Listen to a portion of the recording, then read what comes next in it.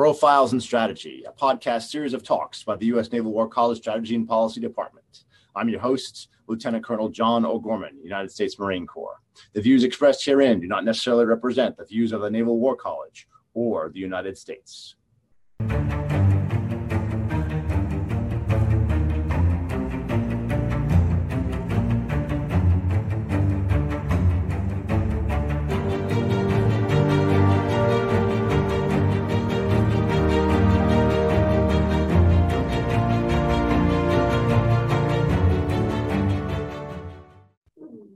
All right, hello and welcome everyone. This is episode 12 of Profiles and Strategy. I'm your host, Lieutenant Colonel John O'Gorman of the Strategy and Policy Department, U.S. Naval War College. Joining me today for our 12th episode are Dr. Tim Hoyt, Dr. Dave Stone, and Dr. Jim Holmes. Gentlemen, thank you for being here today. My pleasure. Always a pleasure. All right. I thought we'd start out the discussion today with talking about this concept that was made a few CNOs ago of China is our pacing threat, and that's what we're going after. That's what we're modeling. That's what we're matching, and they're the strategic adversary, the strategic challenge. So, Jim, let's start the conversation with you. What do you think of that assumption? Well, I mean, as we were talking about before you hit record, I mean, it's to me this idea of a pacing threat is kind of become a buzz phrase. I think it goes back to the old question of whether you need an enemy to have strategy, or at least a potential enemy to have a strategy. In 1919, when the Navy was floundering after World War I, Captain Harry Yarnell on the CNO's staff, he basically said, a strategy without an opponent is like creating a machine tool that's going to produce either hat pins or locomotives, and you don't know which. And so the idea is that you have to designate a potential opponent to plan against, to shape your own capabilities against, and so forth, rather than do what we did after the Cold War when it looked like there was no adversary, and we went over to more ethereal concepts like capabilities-based planning, whereby we assumed what capabilities we needed in order to do the things that we wanted to do, and so on and so forth. So, which I think has a tendency to detach force planning and building from actual conditions out there that we will face if we get into a competition with a great power rival, which we think we are in now. So it's not a new question. It's a recurring question, and something that we should all think about. As far as the idea of a pacing threat, I mean, we know that an adversary's strength is made up of capabilities and intentions. It's a compound of both. So assessing a leading adversary's capabilities, it means sizing out, doing that assessment, all that kind of stuff, and also thinking about competence. Is your adversary, no matter how well that adversary is equipped, is he competent to use the instruments of war at his disposal? And I would just point you to the Ukraine war, when it looks like you have a pretty well-equipped military that is mishandling all the implements at its disposal. And then, of course, gauging intentions is obviously key as well. What does the adversary's leadership say? How serious is the adversary? How seriously do you take its threats, and on and on? So I think all that stuff feeds into the idea of the pacing threat, i.e., your leading adversary that you need to benchmark yourself against. Mm-hmm. Yeah, some great threads in there to pull on, but I'll first move the question around here. Tim, why don't we go to you next? Yeah, I think there are probably two reasons to think about China as the state that we need to look at as a pacing competitor. The first would be military, because we both share a significant economic and political interest in the Pacific Rim, and China has built up formidable military capabilities in the last 20 years, much more so than when we were looking at them in the 90s.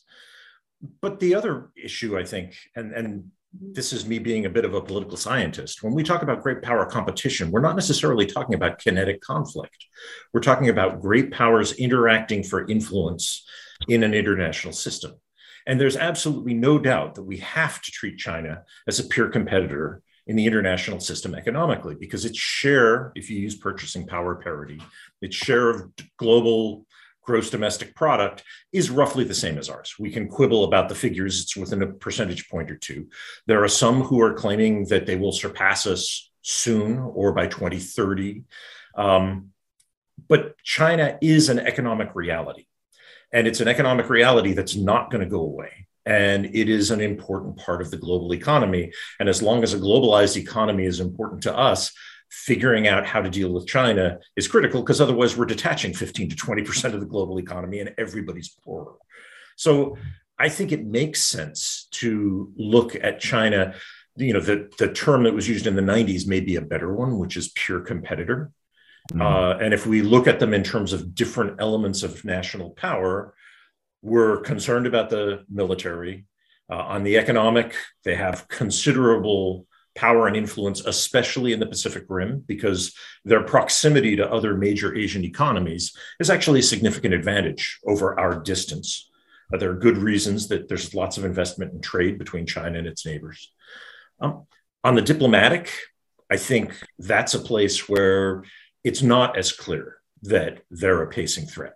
And in fact, I would argue China has been taking actions that are relatively self-defeating. And similarly in information, I think those elements that we used to call soft power are places where I think we don't see China competing as effectively. And that's a good thing, right? Having an advantage in a great power competition is very useful to have, and it's something that we should maximize. Part of our problem is that we've chronically underfunded the State Department for 40 years. And diplomacy, although we use it a lot, it could be much more of a strength for us than it currently is because of lack of funding and personnel. Yeah, how many battalions does the Department of State have, huh? Well, so let me ask a quick follow-up on that one, Tim, because the question that jumps to mind for me is when you say that. So we're talking about a pure competitor. We're talking about engaging them on the other elements of national power, and you mentioned the economic sphere, which is certainly the thing. But it would seem to me, and I guess this is somewhat more of a grand strategic discussion, more of a senior level course discussion, but that's probably good, is you can engage one economically and write policies and do all this other thing. But when we talk about then programming a military strategy and buying ships and bombers and tanks because they're the guys we think we're going to go fight, is that two different things, or are those necessarily mutually exclusive? What do you think about that? I don't think they're necessarily exclusive, but the thing that makes it complicated is that they affect one another, right? If you're trying to have a more positive relationship with China, but China believes that they're caught on the wrong end of a security dilemma with you because you have suddenly increased shipbuilding and demonstrated new military capabilities, it makes the diplomatic side more complicated. I do think, though, it's worth remembering China benefits enormously from the global economic system. Now, it wants to do better. It wants to gain more advantage in the global economic system, as do we all. So we will bump heads on economics, but they may not necessarily, and I know I'm sounding like Norman Angell in the early 20th century here, it may not necessarily lead to conflict because both of us have a stake in the existing system. And the argument is perhaps more on the margins there of relative advantage. Where the rubber hits the road is issues of territory. And China has contested borders with a lot of its neighbors. And as we know, they have claims to Taiwan and to other islands in South China Sea and other places. That's a different matter. And it's one where our diplomacy so far hasn't been able to ameliorate that tension. And, I put it that way, I think. Okay. Dave, you're a Russia guy, so feel free to adapt this question as to whether or not Russia should be our pacing threat instead of China. But any thoughts on this one? I am way ahead of you on that one. I was thinking about that as my colleague was speaking. One of the things that, in terms of pacing threat, if pacing threat means anything, it seems to be like, what is the pace we must maintain, or what is the pace we must achieve? And I think both Jim and Tim are getting at the fact that China has enormous capabilities, both economically and militarily. And so there's a sense in which great power competition involves both spheres. And Russia is an illustrative contrast because while both Russia and China have serious weaknesses on the kind of the diplomatic and informational fronts, China is much more of an economic powerhouse than Russia is. Russia, by virtue of a whole series of factors, historical and natural, is essentially a supplier of raw materials to the world. And China is much more than that. That said, the fact that Russia is relatively economically weak compared to other great powers, as we've seen in Ukraine, doesn't mean that Russia can't cause lots of problems. The military power has a way of trumping other things. Like Mike Tyson said, everybody's got a plan until they're punched in the face. And the ability militarily to punch someone in the face can trump a lot of other things. Now, I would never say that Russia is the potential rival that China is, given that economic basis. But I do think there's an interesting contrast, and it can show the way in which military power may not necessarily always. The economic power matters in the long run, but in the short run is when things happen. The other thing I would note, and again, I'm not a China expert, but I read things. And one of the things that we're going to have to see going forward is whether the Chinese economy now is in the middle of a blip or a long-term change in its trajectory. Couple things. I mean, one, COVID in the short run, and China's strategy for dealing with COVID has done a lot of short-term damage to the Chinese economy. But I think there were signs prior to that Chinese growth was definitely slowing down as the advantages of cheap labor and a big population are being exhausted. And so one of the long-term questions, kind of an SLC theme to think about is, where is China headed? Is China's growth settling down to a more normal rate of economic growth, or is China going to be able to maintain growth well above the world average for some foreseeable time to come? And yeah, that's for China experts to answer, but I think it's a really important question. Jim, we'll go to you for a response. Yeah, I guess sort of 2 points. First of all, and both responding to things that Dave hinted at. I mean, years and years ago, Tom Christensen down at Princeton he published a famous article called "Posing Problems Without Catching Up," and he was trying to project the future of China as a competitor. And he forecast, and you hear a fair amount of this. He forecast that China would not actually catch up for a lot of the reasons that we've heard already here this morning: demographics, economics, the environment, which has been a disaster since the days of Mao, if not before. I mean, there's a lot of things that are going to weigh on China's military ambition, just because it's going to have a lot of stuff to do at home. Keep in mind that the People's Armed Police in China, that's actually a larger share of the Chinese national budget than the PLA, the People's Liberation Army, and that is not the behavior of a regime that's confident in the sustainability of its rule into the future. Because that's just that Xi Jinping and his lieutenants are very much worried. Secondly, and relatedly, this is a question that when I started doing China work almost 20 years ago, we used to get into a fight about whether China could actually build a navy, and this is something that Dave also alluded to as well. And I mean, it seemed I was a latecomer to China studies, so it seemed kind of obvious to me that China would be a serious maritime competitor. But even if it's not, I mean, think about past maritime competitors, whether it's the Soviet Union, whether it's Imperial Germany, or whoever or Imperial Japan. These were powers that did not match the dominant ocean-going power of the day, but made enormous trouble for that power. So even if we don't think China is going to catch up, it can still cause an enormous amount of havoc, especially in its backyard, which by definition is what it cares most about. So I actually think that China is an exceptionally dangerous power right now.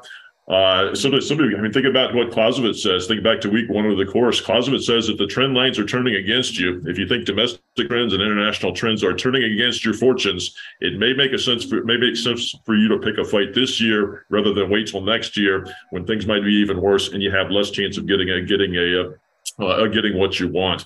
This is what Hal Brands and Michael Beckley down at SAIS, Johns Hopkins, and Tufts University, respectively, they refer to this as a danger zone, a time when Xi is tempted to act. He may be at the zenith of his ability to do so, and therefore, if he thinks things are going to be worse next year. And this feeds into the idea of a Davidson window over the next 5 years, if not less. And by the way, CNO Gilday has taken this idea of the Davidson window, and he says, that's the far extreme of this window of opportunity. It could happen today, could happen next year. So you actually hear the Navy leadership taking a pretty ominous view of the situation in the Western Pacific. And I think it all goes back to these forecasting of trends and when's the right time to do stuff. he's repeatedly promised to regain Taiwan, and he has staked his personal credibility on it. And that adds up to a lot of pressure for him to act, because if he doesn't do that, he looks weak and feckless, which is a very dangerous thing for an authoritarian leader in the face of a people that seems restive. Okay, I definitely want to ask a follow-up on that one, Jim, but Tim, we'll go to you first for a response. Just to point out or to emphasize what Jim just said, apparently, now I do not speak Chinese, but apparently Xi's comments at the 20th Party Congress sounded to some analysts as though they were, again, putting an accelerant on the Taiwan issue. That's worth noting, because this is a huge public event and an incredibly important one in terms of Chinese domestic politics. I also wanted to emphasize something that Dave said. We think about Russia, and at least if you're old like me, you tend to think about Russia and you tend to think about the Cold War and you tend to think about the Soviet Union. The Russia of today, even before Ukraine, was nowhere near the power of the Soviet Union. It had, at the height of Soviet power in the late 1960s, it had about half of the GDP of the United States. Now that figure is less than 10%. So the economic weight that Russia can throw around, it is not trivial, because it's an important energy producer, and it's an important food producer, and it's an important weapons producer. And those are things that people want, that states want in the international system. At the same time, their overall economy is about the size of Italy's, which is not to say that it's trivial. It's a major European economy, but it's not Germany or Japan, much less India or China or the United States. I think that's worth sort of pointing out. Yeah, what would all these insurgent movements around the world do without Kalashnikovs? Right? That's like the symbol of the insurgency. So there's some good threads to pull there too. But I want to go back to this concept, Jim. What you mentioned there. So you also mentioned Clausewitz. So let's bring in a Clausewitzian concept. There have been, I think there was an article written by Chinese officers a couple of years back talking about Americans don't have the high value of the object to fight for Taiwan, right? So we talk about the concept of you getting the support of the people means having a value of the object that is high, and people that are willing to fight for something. If that's true, let's assume that it is true that we don't have a high value of the object to get in a major theater war for Taiwan. Does it make sense to draw a red line around Taiwan like the administration has? Well, I mean, China is making a point that we've seen repeatedly in the course. And by the way, if you ever want to see something that's kind of moving on this front in the Vietnam context, get out there on your Google or your favorite browser and Google deleted scene, "We Were Soldiers." There's a wonderful scene that was deleted from the film, and in which Colonel Moore actually goes back to Washington and debriefs Westmoreland and Secretary McNamara, and they congratulate him on his great victory in the Ia Drang Valley and so forth, and say, "We're going to chase those little so and so's back home." And Moore looks at him and he says, "Those guys are home." They attach an enormous amount of value to national reunification as they see it. They're on their home ground, and on and on. So so our Chinese friends are not wrong when they say that. I think it's a leadership question on our side of the Pacific. We need to figure out how much all in we are on the cause of Taiwan. Why is that? You hear a lot about semiconductors and whatnot, but it's more basic questions about whether the freedom of 24 million people is worth engaging a nuclear armed superpower in that superpower's own backyard. If the answer is no, that suggests that the magnitude of the effort on the part of the United States and its allies, and also the duration, how long it lasts, is going to be much more peripheral. And by the way, I wouldn't think it in terms of just one conflict. Suppose we get into a scrap in the Taiwan Strait today and win, as I hope we would. But China's not going anywhere. As we've said, Xi Jinping, he's all in. He has to try to deliver, and I can't see any Chinese Communist Party leader in the future of backtracking on that. What comes after a victory? Are we able to enforce the peace, or are we setting ourselves up for a recurring set of small-scale clashes in which our value of the object is less than that of China? and on and on. So I think you're right to bring Clausewitz in, and we have to think about. I mean, you get the point. You get the peace that you enforce. Can we enforce the peace? Does the value of the object for the United States and its allies carry into the post-war era if we win? And if not, are we setting ourselves up for a Treaty of Versailles type situation in the future? Yeah. Tim, any thoughts on this one? Yeah, I think regarding Taiwan, in the last few months, there should be on the Chinese side sort of two key uncertainties.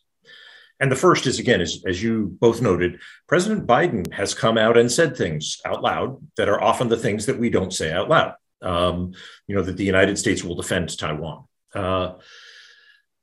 The second thing, though, is the military outcomes in Ukraine.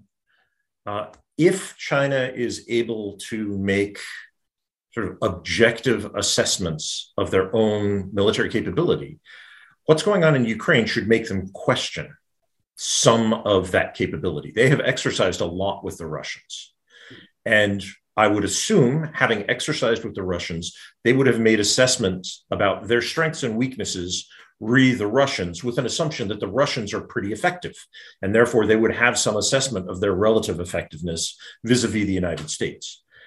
Russia has turned out not to be effective, and for a number of reasons, right? One of the things that we found is that despite several decades of talking about revolutions in military affairs, you can be technologically determinist, and that things like doctrine and training and logistics matter an enormous amount in warfare.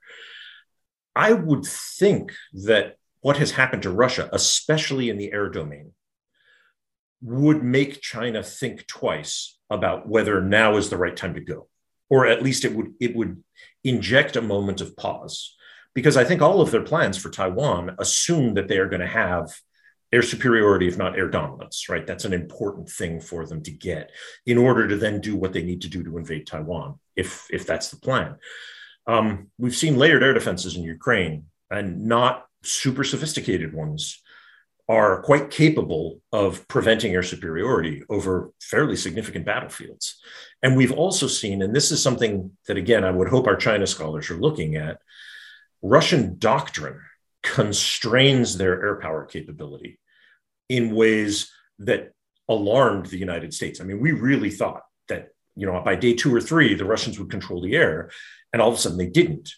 And it's not a function of technology, it's a function of doctrine. They just don't have the doctrine that looks for air dominance in the same way that the US and many Western countries do.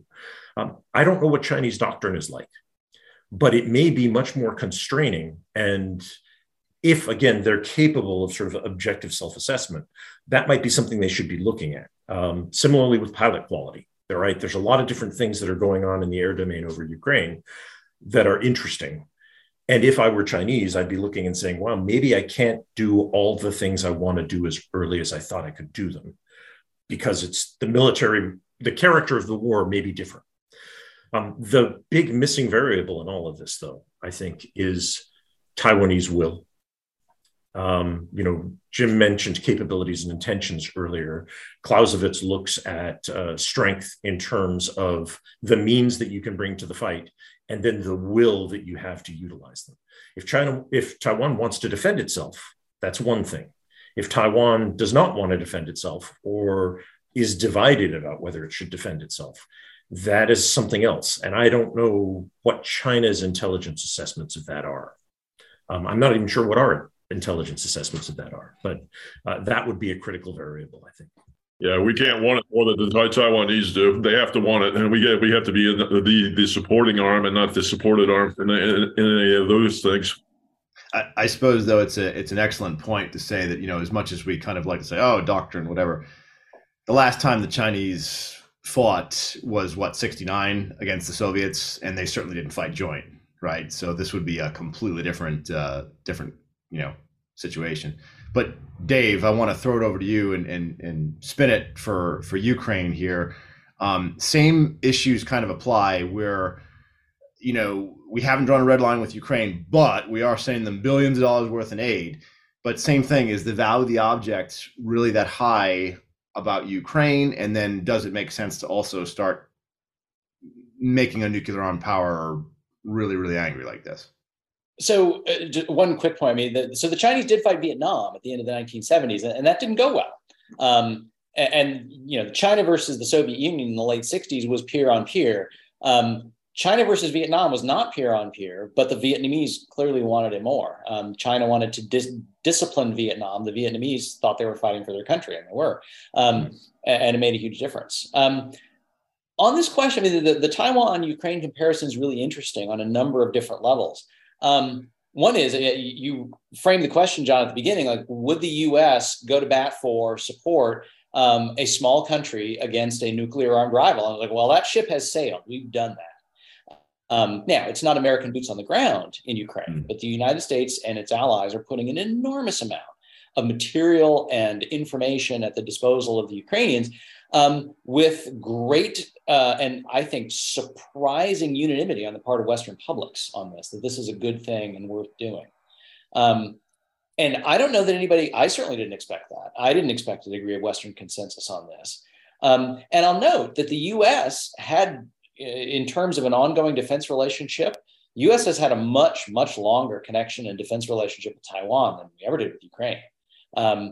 And so those connections are deeper. Now, the situation is perhaps, at least looks a little more one-sided with regard to China versus Taiwan. But Ukraine is instructed. The U.S. and the West was willing to go to bat for a democracy that was being picked on.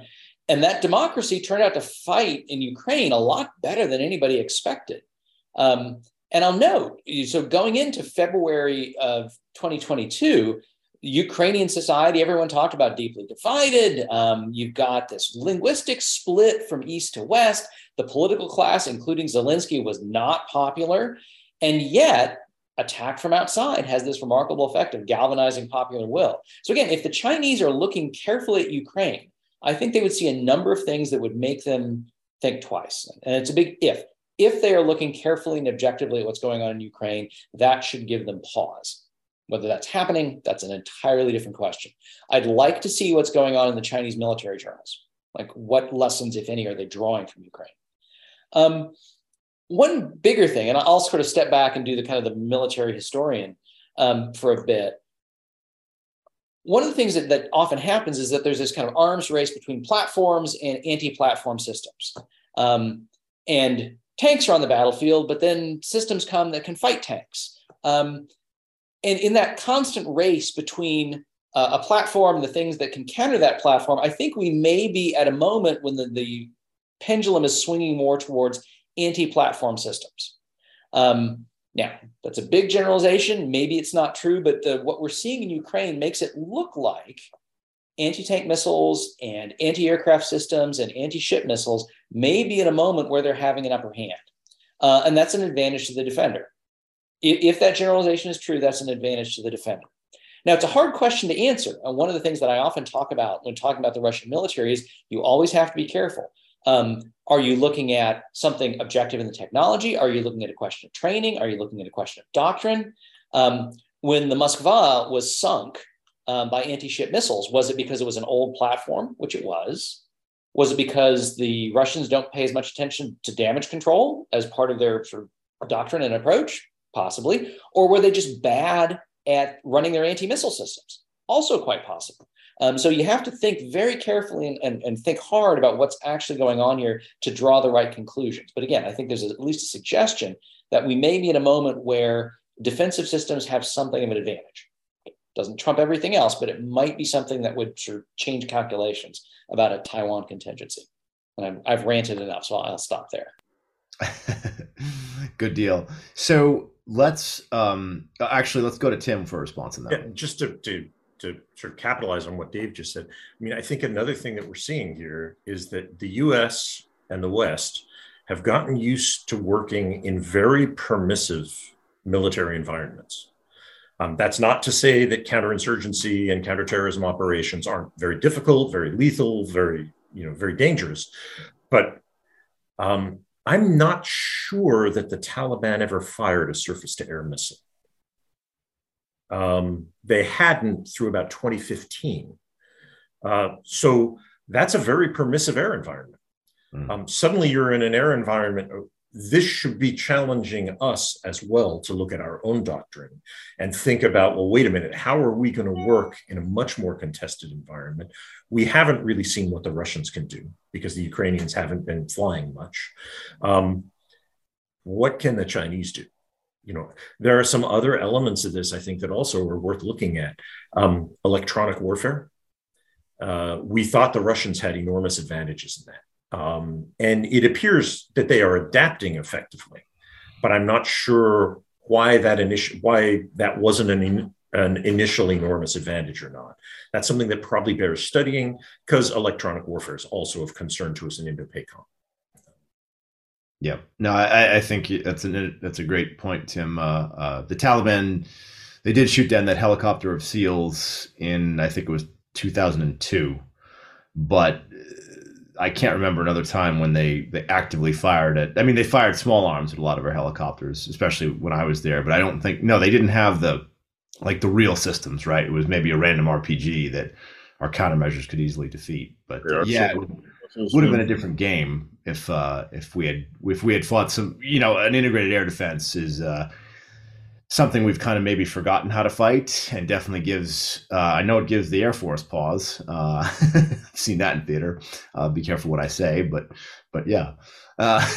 Let's move the conversation. We started to kind of talk about theorists and theory.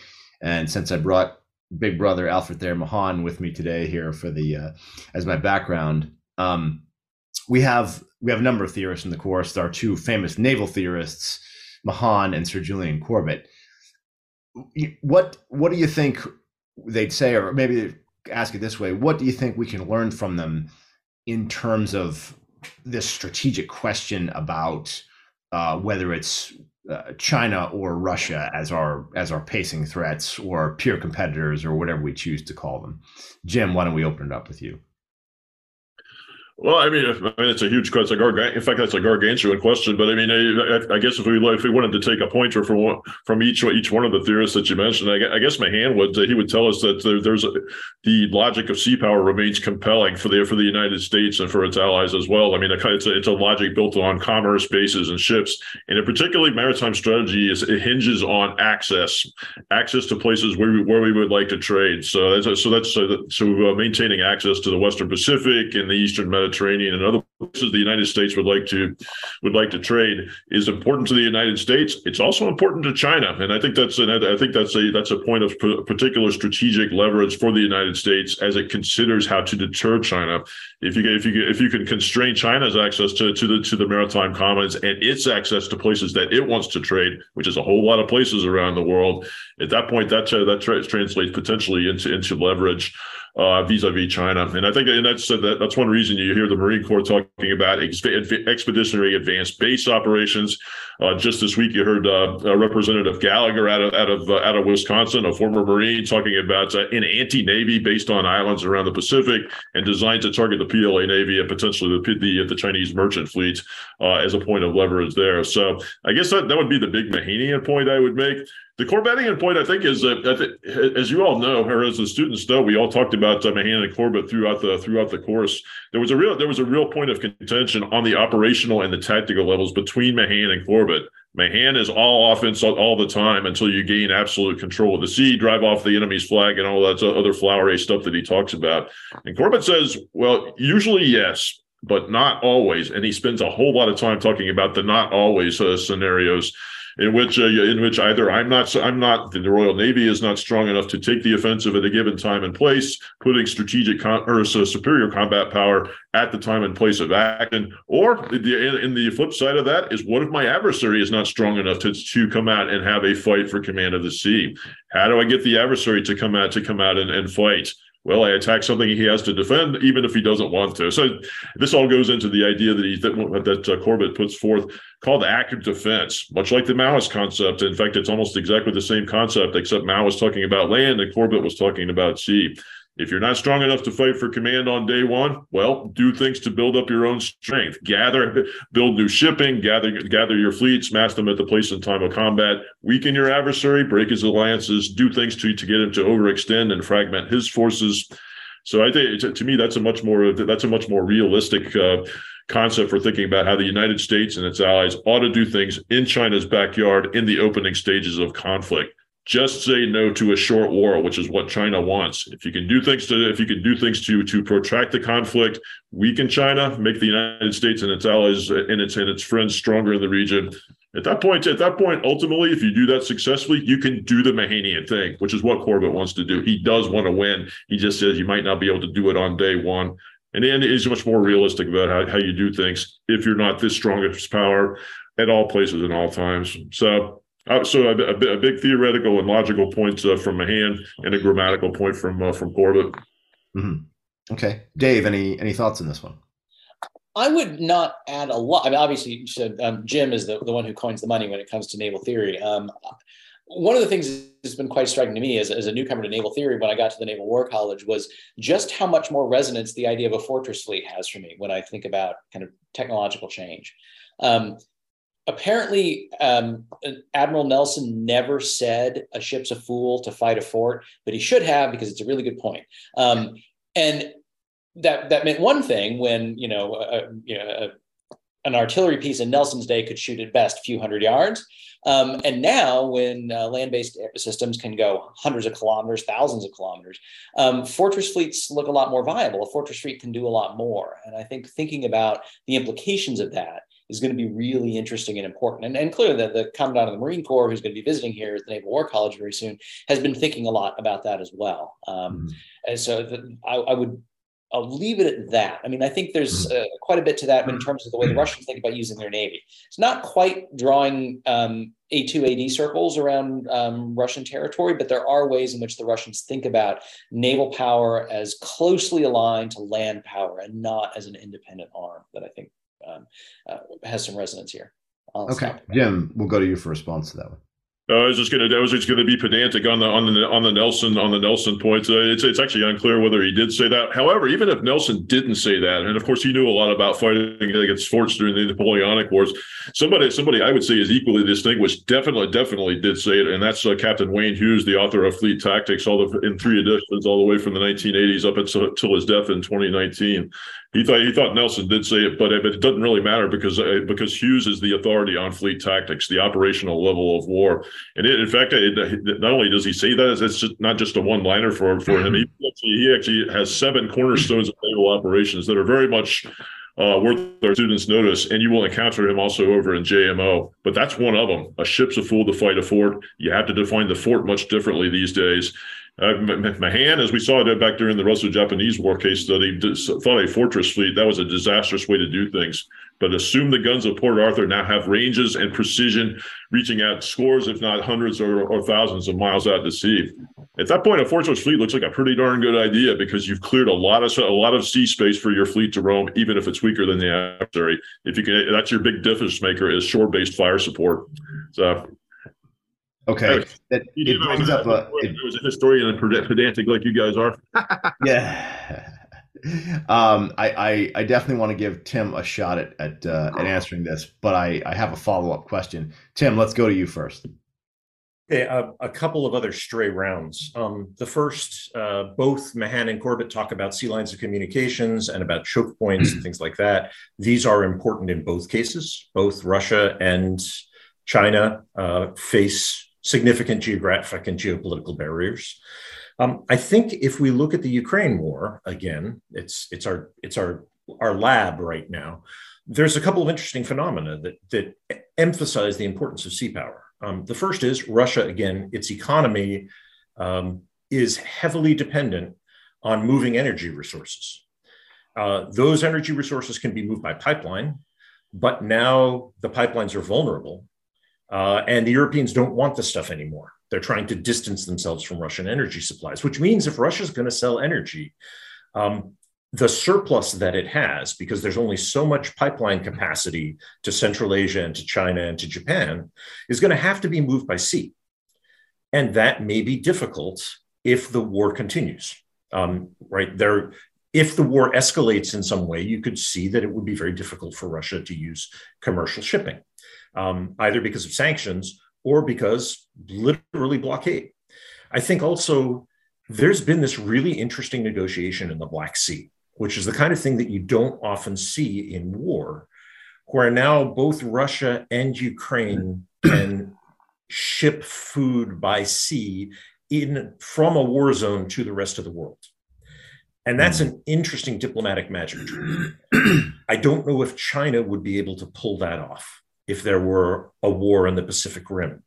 That China would somehow be able to exclude some portion of its commercial activity. I just don't see that happening. But again, we have this really interesting case in the Black Sea, and that's probably worth studying in terms of both international law and in terms of international markets. The third thing, which is a combination of, again, both this commercial shipping issue and of the geography issue, in the event of a war between the United States and China, insurance rates are going to skyrocket. And commercial shipping will not move into the South China Sea because it's a war zone. And the South China Sea is the most heavily trafficked body of water in the world. And it is crucial for China's economy. I have my own sort of hackneyed theory about this. We spend a lot of time talking about how many ships it will take us to blockade. I'm not actually sure that that's going to be necessary, especially if the war protracts, because I think insurance rates will go up so high that people won't be able to do maritime trade with China. And so there will be a de facto blockade, whether we have ships on station or not, because for commercial reasons, people will find ways to stay out of the war zone. And that is probably something China should be thinking about. How long before a lack of both imports and exports, how long a war can they fight before they begin to suffer significant economic consequences? And based on what we've seen with COVID, there can be significant shocks in the Chinese economic system fairly quickly. So I think that's another thing to look at. I haven't studied it deeply. So as I said, it's sort of a hackneyed idea, but it might be worth looking at, because if I'm right, that's, again, the kind of thing that we should probably find ways to publicize to China to add yet another moment of uncertainty for them if they are actually thinking about reducing the timeline for a Taiwan strike. Jim, we'll go to you for a response on that. Yeah, I was a concrete example to what Tim just said. I mean, think about earlier on this century when Somali piracy off the coast in the Western Indian Ocean was a real problem. That was actually what happened. And insurance Lloyd's of London has a real say in where shipping goes. I don't think it ever got to the point where it was so bad that shipping actually started avoiding the Red Sea and into the Eastern Mediterranean. But there was a lot of talk about taking that long circuitous route around the southern tip of Africa and into the South Atlantic. So it's a really real thing. I mean, if you think about, I mean, that's a relatively small scale thing. Man, I tell you what, if things blow up in the Western Pacific, that's a much more plausible challenge to your ability to ship stuff by sea. There's also the aspect that you can also do a blockade of China without ships and planes. You can do it from the islands, from the first island chain and the second island chain. So, guess it. So points that everybody mentioned. Geography and the extent of coastline, I guess those Mahanian concepts, elements of sea power, are still relevant today in 2022. So I want to pull this thread, maybe not necessarily push back, but the concept of, okay, the ship's a fool to fight a fort.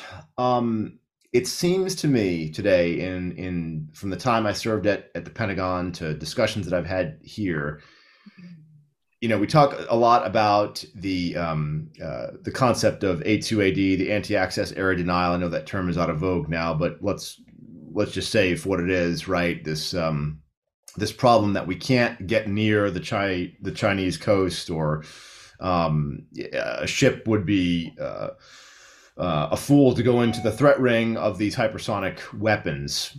It seems like that has taken on a boogeyman type specter for many surface warfare officers in the United States Navy.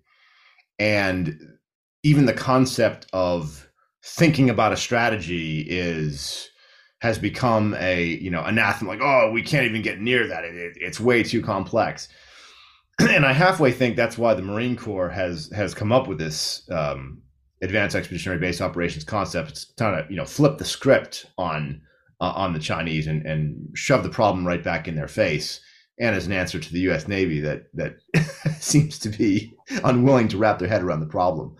Jim, have you seen the same kind of reticence?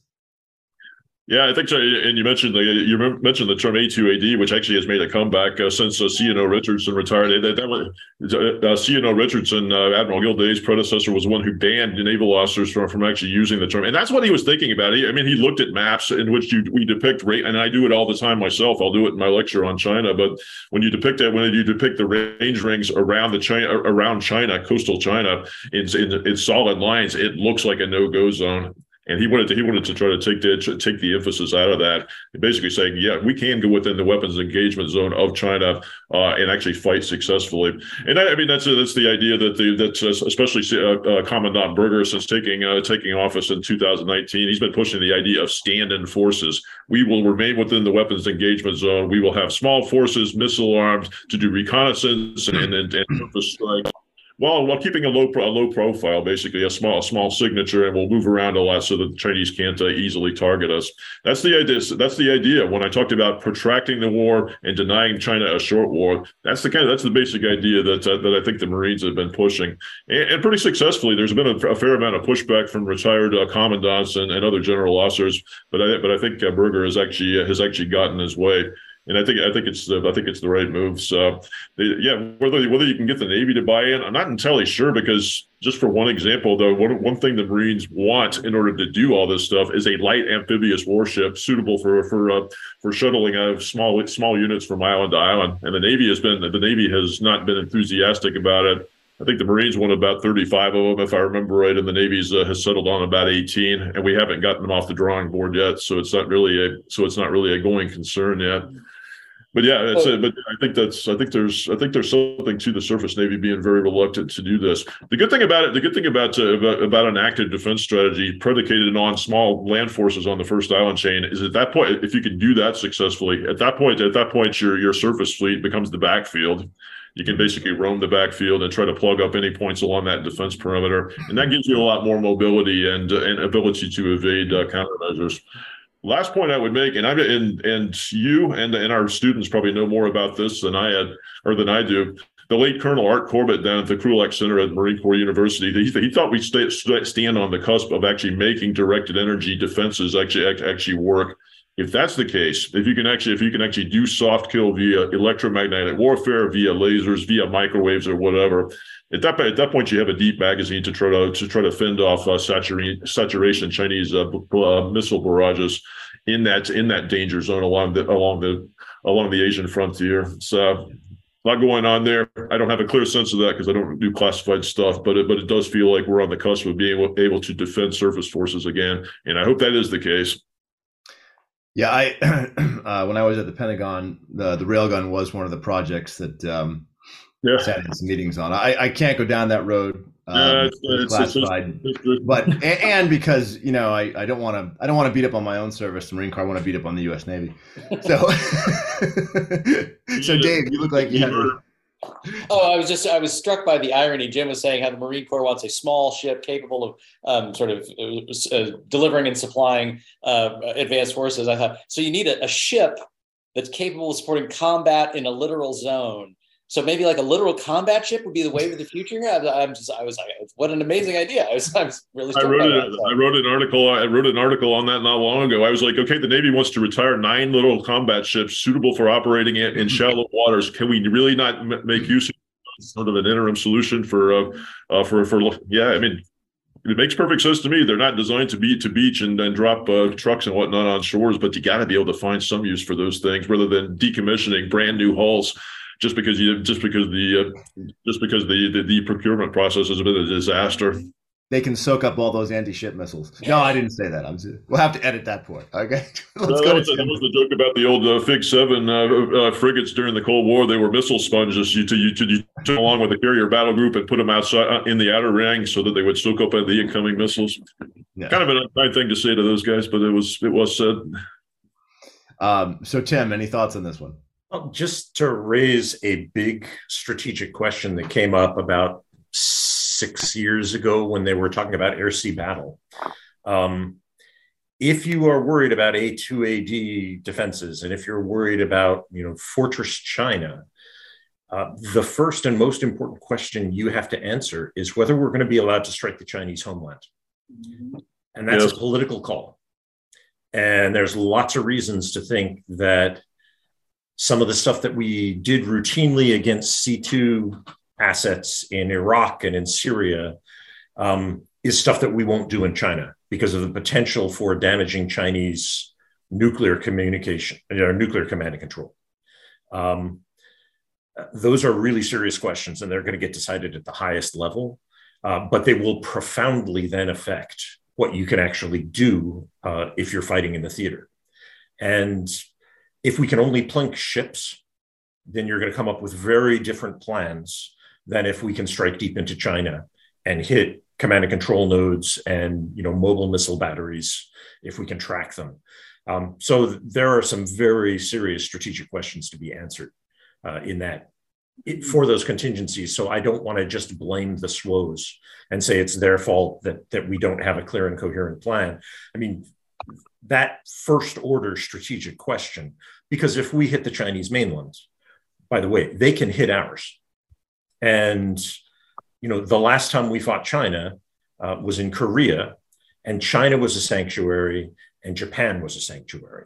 And those two sanctuaries profoundly affected the conflict. Do we want to start a conflict by taking a gesture which may mean that we don't have some of the sanctuaries we want? That's a really serious political and strategic question, and I'm not sure what the answer to it is. Great point. Jim, you have a response on that one? Yeah, no, not really a response, just sort of an amplification. This was exactly how the battle over Air-Sea battle unfolded, and there was a contending school out there put forth by Colonel T.X. Hams, a retired Marine, and it was the idea of offshore control. You should try to control offshore waters without striking the Chinese homeland in order to put that leverage on the Chinese merchant fleet and the Chinese Navy without actually going after that sanctuary. I'm not sure exactly what we call the Expeditionary Advanced Base. I don't think it has a pithy name, but I think that would be a variety of that as well. Using friendly soil in concert with high technology in order to inhibit your adversary's military movement and commercial movement at sea. But think of it. Tim rightly points out that the potential consequences of going after the Chinese mainland, and that's very real. That's very real and consequential. But also think about it. Flip it around. Are we really going to let China cut loose at our ships and our airplanes and our Marines and so forth? Are we really going to exempt them from counterstrikes if they're killing our sons and daughters that are doing what we think is a worthwhile thing in China's backyard? So that's a real political question on our side. From a Trinitarian standpoint, do the American people put up with that, or do they demand return fire? And I think that really has to go into the net assessment of all this stuff. Is just the Trinity, the impact of the Trinity on this whole thing. That's fascinating, and I'm glad you mentioned the policy question too, Tim, because for me the concept of when the SWOs talk about, we can't get inside those range rings. Being an artilleryman, I'm very comfortable with being inside other people's range rings because I know I can shoot them just as easily as they can shoot me, right? But it's about risk calculus. So as soon as you're inside somebody's WES or range ring, your risk has now gone up exponentially. And how much risk tolerance do you have? But I think it's the charge is what I would still kind of throw darts at the SWO community, Tim, is because, and this is all the services really, we don't think joint. We only think about our service and our countermeasures and whatnot. Well, the Air Force has a whole battle plan to take apart IADs and integrated defenses. And as soon as you have a joint fight, now you can destroy those things that can destroy you and get in there and cause them just as many problems. But it seems that risk calculus is very, very low. But you're right, it's entirely predicated upon a policy decision. And that's where the problem lies. Tim, go ahead. Did that generate a... I think Dave had a point. So. Oh, go ahead, Dave. Oh, just very quickly. Last seminar, my seminar was beating up, or actually I was making them listen to my rant about Warden's theory of rings. For precisely the reason that Tim articulates. It's one thing to take down air defenses in Iraq, where you're pretty confident that Iraq can't hit back at the US mainland with a weapon of mass destruction. So you can go after leadership, you can go after communications, you can do anything you want. Whereas Moscow or Beijing raises an entirely different set of problems. And even Pyongyang raises an entirely different set of problems where you have to be a little more careful, and you can't just run the script of we're going to hit what we want and suppress enemy air defenses, and then we can do whatever, we can roam at will. And so these are very big and important questions to think about. So the point that Tim raises, I think, is absolutely vital, not just for China, but for lots of other potentially difficult problem sets the U.S. military might have to face. Yeah, civil military relations have to be in near perfect alignment on that one for it to. I mean, remember what Corbett says: if you're a great sea power and you want to wage limited war far from home, you have to be able to do two things: one, isolate the geographic object from the sea, and two, prevent an unlimited counter strike against your homeland. If that's not possible, then at that point, I'm not sure what Corbett says, but he starts throwing up his hands. Yeah. So in the time we have left, gentlemen, I thought we could just talk about last key strategic takeaways in terms of contemporary challenges and what we can learn, should have learned from this course, and then moving forward, how we apply them in the current realm. So why don't we start this one with you, Jim? I guess the biggest point that I would leave is just sort of the point that we started off with on day one. Boy, I tell you what, we have given you a set of powerful tools that you can apply not only in your profession but also really in your everyday life. I mean, we all have strategies for how we raise a family and do all these sorts of things. I torment my students from time to time. I just remind them that I was a strategy policy student back in 1992 and 93. I still drag around my syllabus complete with all the course themes as they existed back. I mean, these are tools that you can get everyday use out of, as well as the theorists. And by the way, you have to read the theorists over and over again. You haven't done enough this term. I still try to read all the theorists cover to cover every few years, and I always get new values. And something in Clausewitz always speaks to me anew that hasn't in the past. So I guess sort of from the motherhood and apple pie standpoint, those would be the major takeaways from the course. Clausewitz tells us that once you leave the schoolhouse, you have to take ownership of your own self-education. And these are tools that you can use to do that. So take the tools away, keep reading, read whatever interests you that actually provides a professional benefit. It might be dusty political science or international relations or history volumes. You might actually get value out of fiction and literature, or even poetry. I certainly do. I get a lot of value out of stuff like Battlestar Galactica and World War Z. I mean, there's actually a lot of goodness in those if you come at it from a strategic mindset that we've provided you here in the course. Outstanding. Tim, why don't we move to you next? Okay. This is sort of a preface. I'm giving a talk on the war in Ukraine on Tuesday. So I've been thinking about the national security strategy and coalitions a lot. And it's interesting that the new national security strategy that rolled out last week takes a really interesting view on the international system. And it's an ideological view, and it's a very American one, where it says the world will sort of divide into a kind of bipolar competition between authoritarian states and democratic states. And that resonates nicely with the Cold War. And therefore is sort of it's a familiar concept.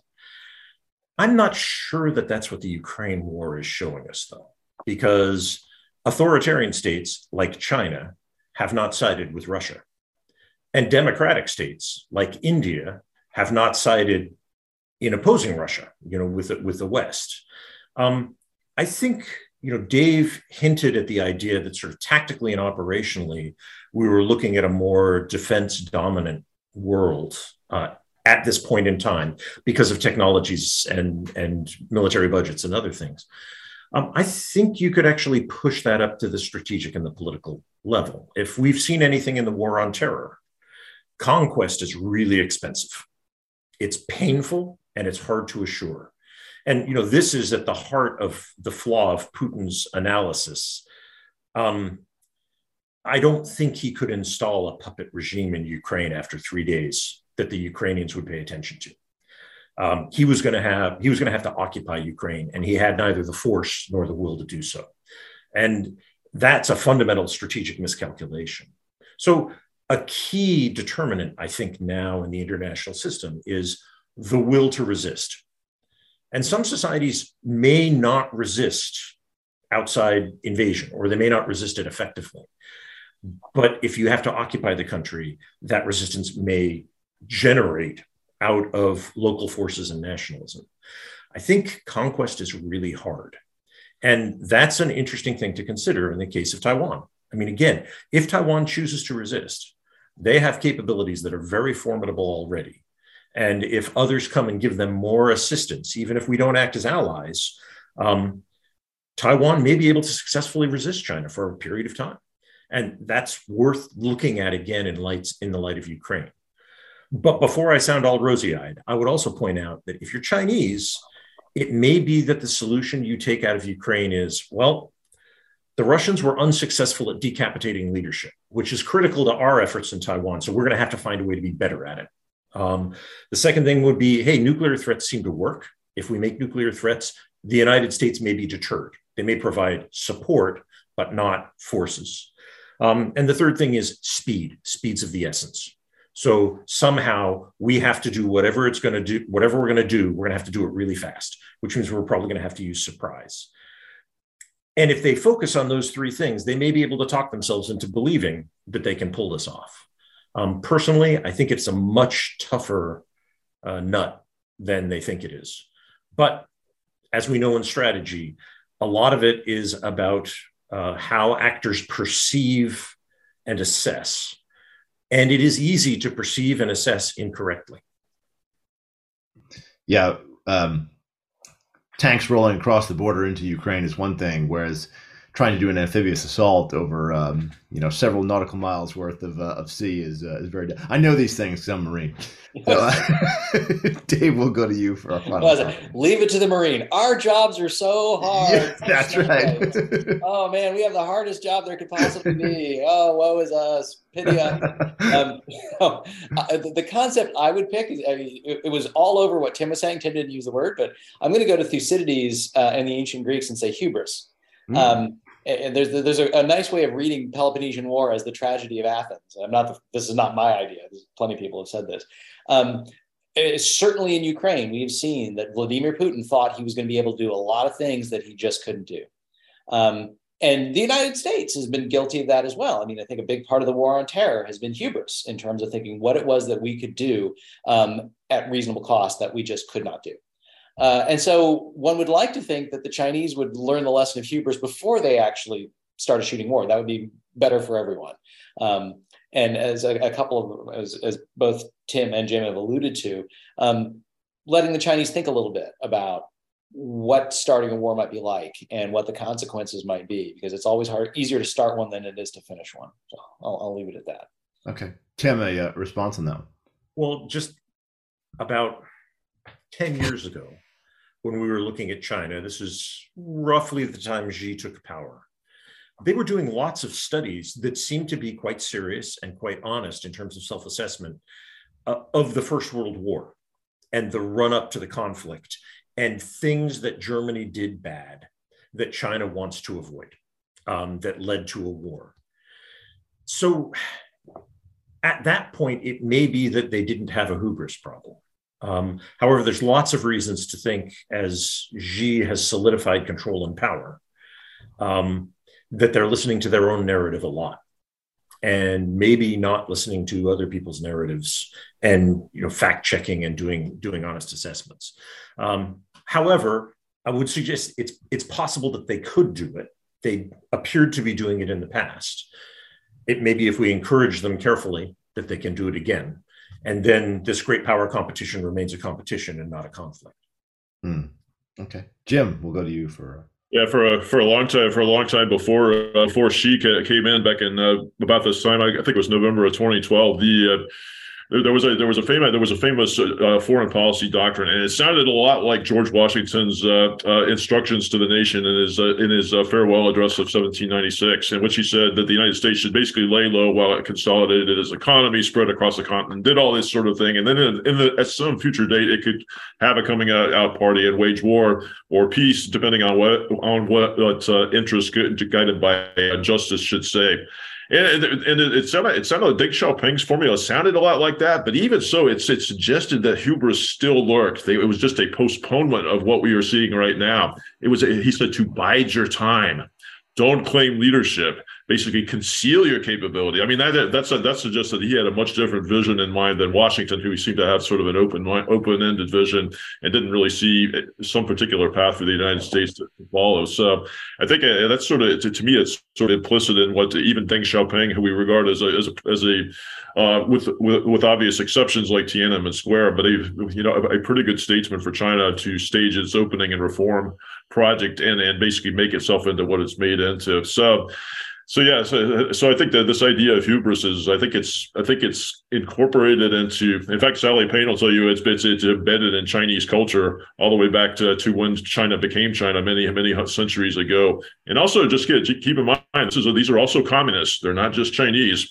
And if you think about what Marxism, Leninism is, history's on my side. It only goes in one direction. The United States is on the way down. China's on the way up. Ultimately, we're gonna win, and we're gonna be at the center of certainly the Asian system and potentially the world system as well. So there's sort of a confluence of factors that do tend to lock in hubris in Chinese foreign policy and strategy.